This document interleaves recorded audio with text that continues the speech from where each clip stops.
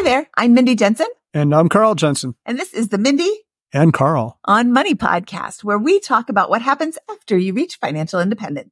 Why do we call this show Mindy on Money? Because Cashy Carl kind of sucks. Wow. I agree, though. It does kind of suck. On this episode of the Mindy and Carl on Money podcast. Wait, Cashy Carl. Not Cashy Carl. Okay, sorry. Just Carl. Cashy Carl and I discuss the top reasons we have heard people say they are choosing not to pursue financial independence. Ooh, I can't wait for this one. But before we get started, let's take a quick break. Today's episode of Mindy and Cashy Carl on Money is sponsored by Books, our favorite books. So you can go to mindyonmoney.com/books to find a list of all of our favorites. mindyonmoney/books. mindyonmoney.com/books. Oh, mindyonmoney.com/books. And now we're going to dive into excuses. These are reasons people have told us that they don't want to pursue FIRE. Let's jump in. This first one really annoys me. So this first person said, I want my kid to see me working. And what's the alternative? Just sitting around watching TV all day? Well, I'll get into that. To give the backstory, this person has an 8-figure net worth, well over $10 million, and lives a modest lifestyle. So I said, well, you have a young child now. Are you going to stop working? He's like, no. And I said, why not? He's like, well, I want my kid to see me working, because if he doesn't, that might not put a work ethic into him or something like that. I thought that was so sad. Another way to put this is he thinks it's more valuable for his toddler to see him typing on a keyboard every once in a while when the kid wanders into the office than actually spending time with a kid and hanging out at the park and all these things he can't do with a child because he's going to be in a meeting.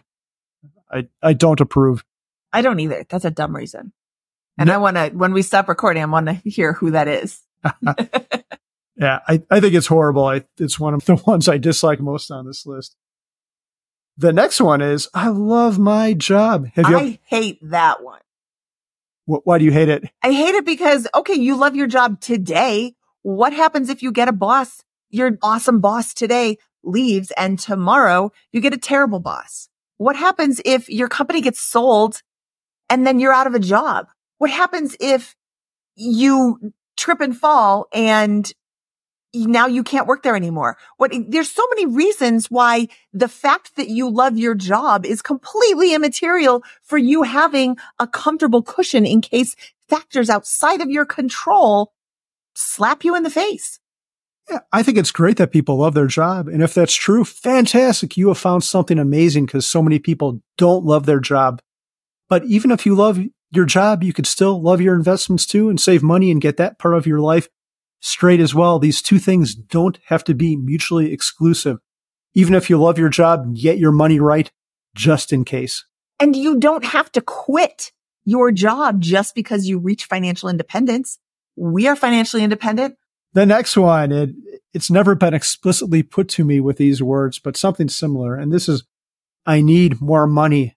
I know so many people, including one fairly recently, who have planned to quit their jobs. And then I call them up and, yeah, we decided to go for one more year. We're just worried about X, Y, and Z. So I'm sorry, I can't spend time with you today because we're still working, but maybe check back in a year and then we'll be able to do this thing we had planned.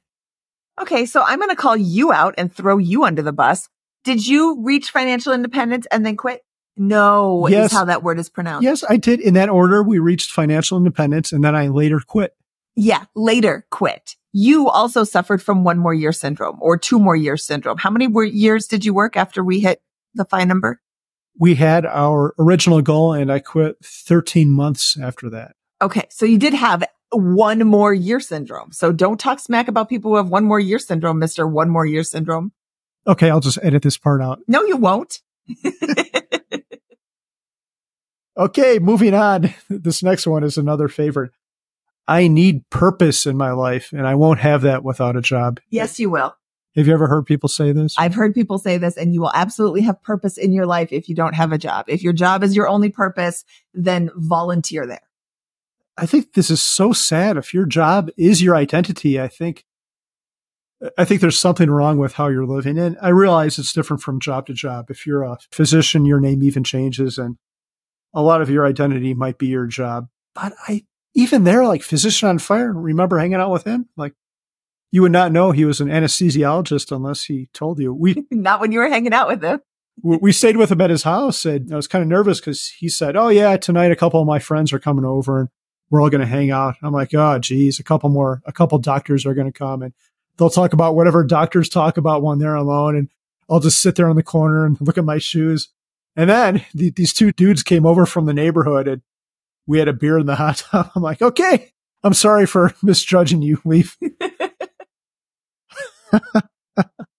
Yeah. If you need purpose in your life and you only get that through your job, I'm going to quote you and say you aren't living your life properly and you need to go find what gives you joy, what gives you purpose outside of your job. Pursue financial independence while pursuing purpose. Next, I've heard at least 5 people tell me this directly in different forms, and it boils down to 2 words, and those 2 words are, you're selfish. Selfish. Yes. You are giving up a job that is well-paying. Most people in the FI community are working a well-paying job, but not all of them. You're giving up a job so that somebody else can take that job. You don't need the money anymore. To stay there and continue to hoard money when you don't need it is selfish. That is exactly my thought too. If I'm working and I don't need the money, I'm depriving someone else of labor that they need. And clearly that wasn't the direction they came at it. They said, well, you're quitting, you're not paying taxes, and you're not supporting schools. They might have a slight point to the person who took my job can do all that stuff. But the very fact that we were able to achieve financial independence early means we made a lot of money and paid a lot of taxes. We just front loaded the whole thing, which is probably better for the government anyway. It's better to get your money early than late. That's what I tell myself.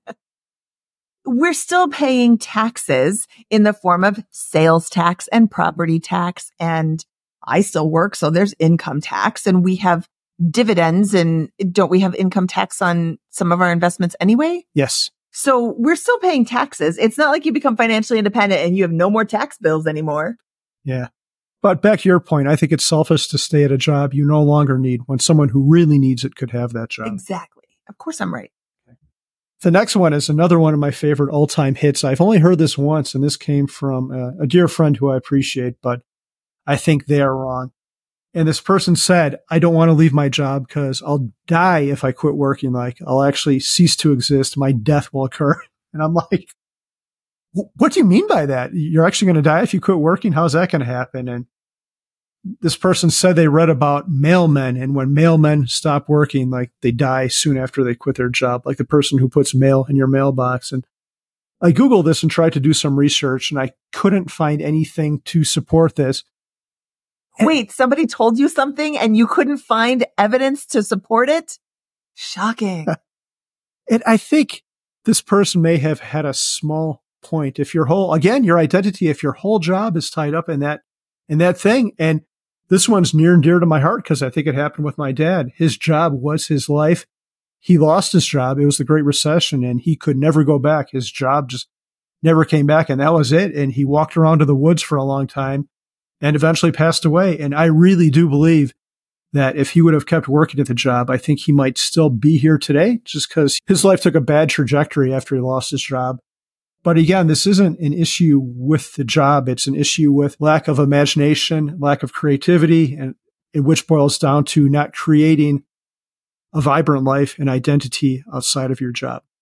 So I do think that there is some validity to that statement, I'll die if I quit working, because there's been a study done and many people die within, and I don't know the specifics because I'm kind of getting thrown for a loop here. Maybe I should read these notes before we start recording, but they die within 6 months or 2 years of retirement. Just that's what happens. Now, is that because they don't have anything to do, or is that because they worked so long that now their body has given out?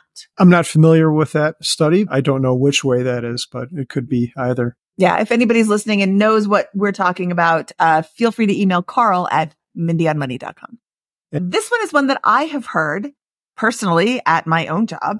I'm young and I want to live without restraint. And I think that the FIRE community has done a rather poor job of advertising the benefits of financial independence and have instead focused on the 70% savings rate that some people have. Okay, great. If I am making $50,000 a year and I'm saving 70% of my income, I have like nothing to live on. I can't go and do extracurricular things. I can't go do fun things. I am just nose to the grindstone, doing my thing, saving 70%. Well, here's a tip. You don't have to save 70% of your income. You can save 10% if you want. You can save 5%. You can save whatever level you want. You can include whatever you want. Like Paula Pant says, you can afford anything. You just can't afford everything. So I want to live life without restraint. Okay. How much restraint are you going to have to show when you're 65 and you have saved $0 for retirement? Yeah, that's a great point. I know, because I'm right. And if you're young, you just have to make those small tweaks, save a little bit now. It'll become a lot later. #compound interest. Ooh, nice. I want to do the next one. I'll be bored. You know what? Boring people are bored. So if you're going to be bored, that means you're a boring person. Go find something to do. Seriously, there's this thing called a library. And inside the library, there are boatloads of books. Oh, remember, there's that today's show is sponsored by books, mindyonmoney.com/books. There's a library filled with cookbooks and hobby books. You could learn to knit. You could learn to crochet. You could do puzzles. You can listen to music. You can take up a new hobby, like start weightlifting, start gardening, start learning all about the periodic table, like whatever you want to do. You can do it. You can do it at the library. You can learn all these new things. So if you're bored, that's on you. I am so angry by that one. If you think you're going to be bored, then I'm done with you. Don't even email Mindy at mindyonmoney.com. I'm going to delete you. Do you think many people choose to read and study the periodic table in retirement? No, but if you're bored, do that instead. Like memorize all those numbers. Can you sing them? There's a song. They're actually letters, hydrogen, helium. What, there's numbers on that chart too? The book I'm reading now is called E = MC squared. I'm going to let Mindy borrow it after I'm done. Do you want to read it? You're such a nerd. Do you know what the C stands for? Something starts with an S. Mass times acceleration? No, that's mass times speed. F = ma. That's a different one. E = MC squared. Is that energy equals? Yep. It's the speed of light, but I can't remember what it stands. That's it. For. C is the speed of light. Oh, C is the speed of light? Yeah. Energy equals mass times the speed of light squared? Yeah. It's a big number. It sure is. Mass and energy are interchangeable. So it could be M equals EC squared. Not really. You just said they're interchangeable. Not like that. We super digressed there. Okay. Relativity, baby. Albert Einstein. This one. I don't want to give up luxuries. Okay. So then don't. Make a list of your priorities and keep the things in your life that you want to keep in and get rid of the things that don't make any sense to you or don't cause you joy or aren't something you value. And I brought this up on the episode we just did at the beginning of the month with Brad Barrett, and I'll bring it up again. I interviewed Liz Frugalwoods way back at the very beginning of the Bigger Pockets Money podcast. And she told the story of how when she first discovered financial independence, she dove deep into it. She and her husband embraced it fully and they got rid of everything. They cut out every single thing they could in their life for 1 month. And then they discovered that some of the things they didn't miss, but other things they missed a lot. So instead of just adding them back in, they looked for frugal ways or frugal-ish ways to add them back in. One example is yoga. She cut out yoga for a month, discovered that she really missed it and wanted to take it again. Instead of paying full price for her yoga class, she discovered that if she got to yoga like 30 minutes early and checked everybody in, she could get a free class. So she did that. And at the time, I believe she had enough time in her day that she could do that. This was before the Kidwoods came along. So being creative and looking for ways to keep your luxuries in your life without paying full price for them allows you to keep the luxuries in your life while still pursuing financial independence. Does she call her kids the Kidwoods? Yeah, they're Kidwoods and Babywoods. Oh, okay. Wow. Did you not read their site in a while? I thought it was Frugal Kid and Frugal Baby. No, I read it. There's a lot of snow there at the moment. I love Vermont, though. It's beautiful. If there's anyone from Vermont, send us an email. We love your state. Yes, it's lovely. We just met a friend from Vermont. Yeah, we just met a friend. He's a physical therapist for an NBA basketball team. Yes. Okay. Last one. It's a sacrifice. Oh, boy, do I have a lot to say about this. It cracks me up. I don't want to retire because I can't have my shiny new whatever, insert whatever your favorite thing is, season tickets or some kind of fancier car than what you already drive. Poor you. I'm so sad. Do you know what the ultimate sacrifice is? It's giving up your autonomy because you haven't saved any money, and being able to live life how you want to. Is owning that shiny thing worth giving up autonomy? And I understand there's going to be a little bit of time delta. You're going to have to put some money away, let your money grow. But trust me, it's worth it. That shiny new thing is not worth it. Or if that shiny new thing is truly worth it, like I just said in the luxuries, it's something that you really value, add that into your expenses as part of the things that you need to cover. The 4% rule is the safe withdrawal rate. On the flip side of that, essentially you just need 25 times your annual spending. So if your annual spending right now is $50,000 with your shiny new thing budget line, keep it in there. If it's $75,000 with that shiny new thing line item in your budget and you want to keep it in there, then keep it in there. There's not really that many rules. The 4% rule is a rule of thumb, not a rule set in stone. And you just include in your expenses everything that you want to include in your expenses and save up for whatever that number is. It's not like you have to live on Jacob Lund Fisker's $7,000 a year budget. He's from Early Retirement Extreme, and extreme is the big word there. That's the key word in his website name. You don't have to live like him. You don't have to live like Mr. Money Mustache on his $24,000 a year budget. He doesn't feel deprived at all. And he has enough money that if he wants, he can add more stuff in there. He doesn't want to. If your wants include $50,000, $75,000, $150,000 a year, that's fine. That doesn't mean that because you spend $150,000 a year, you can't pursue financial independence. That means your FI number is different than our FI number. That doesn't mean that you can't do it. Yes. I have two more closing thoughts, and then I'll turn it back to you. The first one is, if you really do want some kind of fancy, shiny thing, just consider putting it off for a couple of years, especially if you're young. Put some money away into investments. Let that money start working for you. So you've got that money at your back should something happen, should something change, and then buy your shiny new thing. And in 2 or 3 years, you might not want it anymore. But if you still do, go for it. And that brings me to my second point, which I think people lose track of, and I certainly did. The whole point of this thing is happiness and to live your best life. Therefore, if something truly gives you happiness, like Mindy said, find a way to add it into your life now. But I would encourage you to also find a way to pursue financial independence at the same time.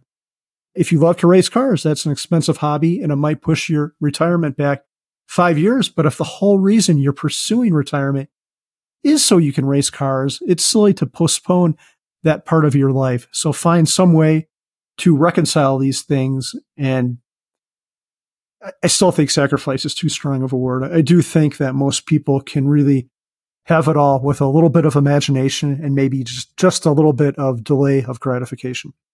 I agree. I just like White Castle. That's not too expensive. Really? Are you just going to bring up White Castle every single episode? If you love White Castle, send an email to Mindy at mindyandmoney.com. If you don't like White Castle, send an email to bill@microsoft.com. Do you think that's Bill Gates' email address? I have no idea. I don't know who that would go to. We'll get a... We'll just bounce back. Mailer Damon. We'll get some lawyers knocking on our door. Bill Gates asks you to stop asking people to email him about White Castle. Bill Gates does not like White Castle. Okay, that wraps up not only this episode of the Mindy on Money podcast, but that wraps up February Phi Month. To all who celebrate, I hope you had a lovely Phi Month. Tomorrow is Leap Day. So happy birthday to all of our leap year baby listeners. And a big happy birthday to our carpool kid, Donovan, who is turning 3 tomorrow. I gotta do that math in my head. You should have done that math for me. Yeah, I know I should have. And next month is MMM month, Mindy March Madness month, right? No, next month is a couple months. Yes, we'll be talking about relationships for the entire month of March. So tune in for that.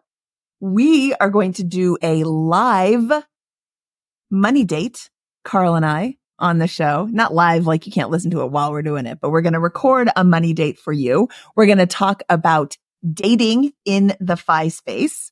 We're going to talk about when to bring up money when you're first in a relationship. What else are we going to talk about? I don't know. Can we record it from Burger King? No. Whopper, Whopper, Whopper, Whopper. I hope Burger King does a new commercial. If anybody works for Burger King, you need a new ad campaign. I love your ad campaign, Burger King. No, you're so wrong. May I have a free Whopper? Ugh. Yeah, you can get a free Whopper. Ugh, you're the worst. Okay. Do we have anything else to say? That's all. Okay. Thank you for listening. Have a great day. Thanks.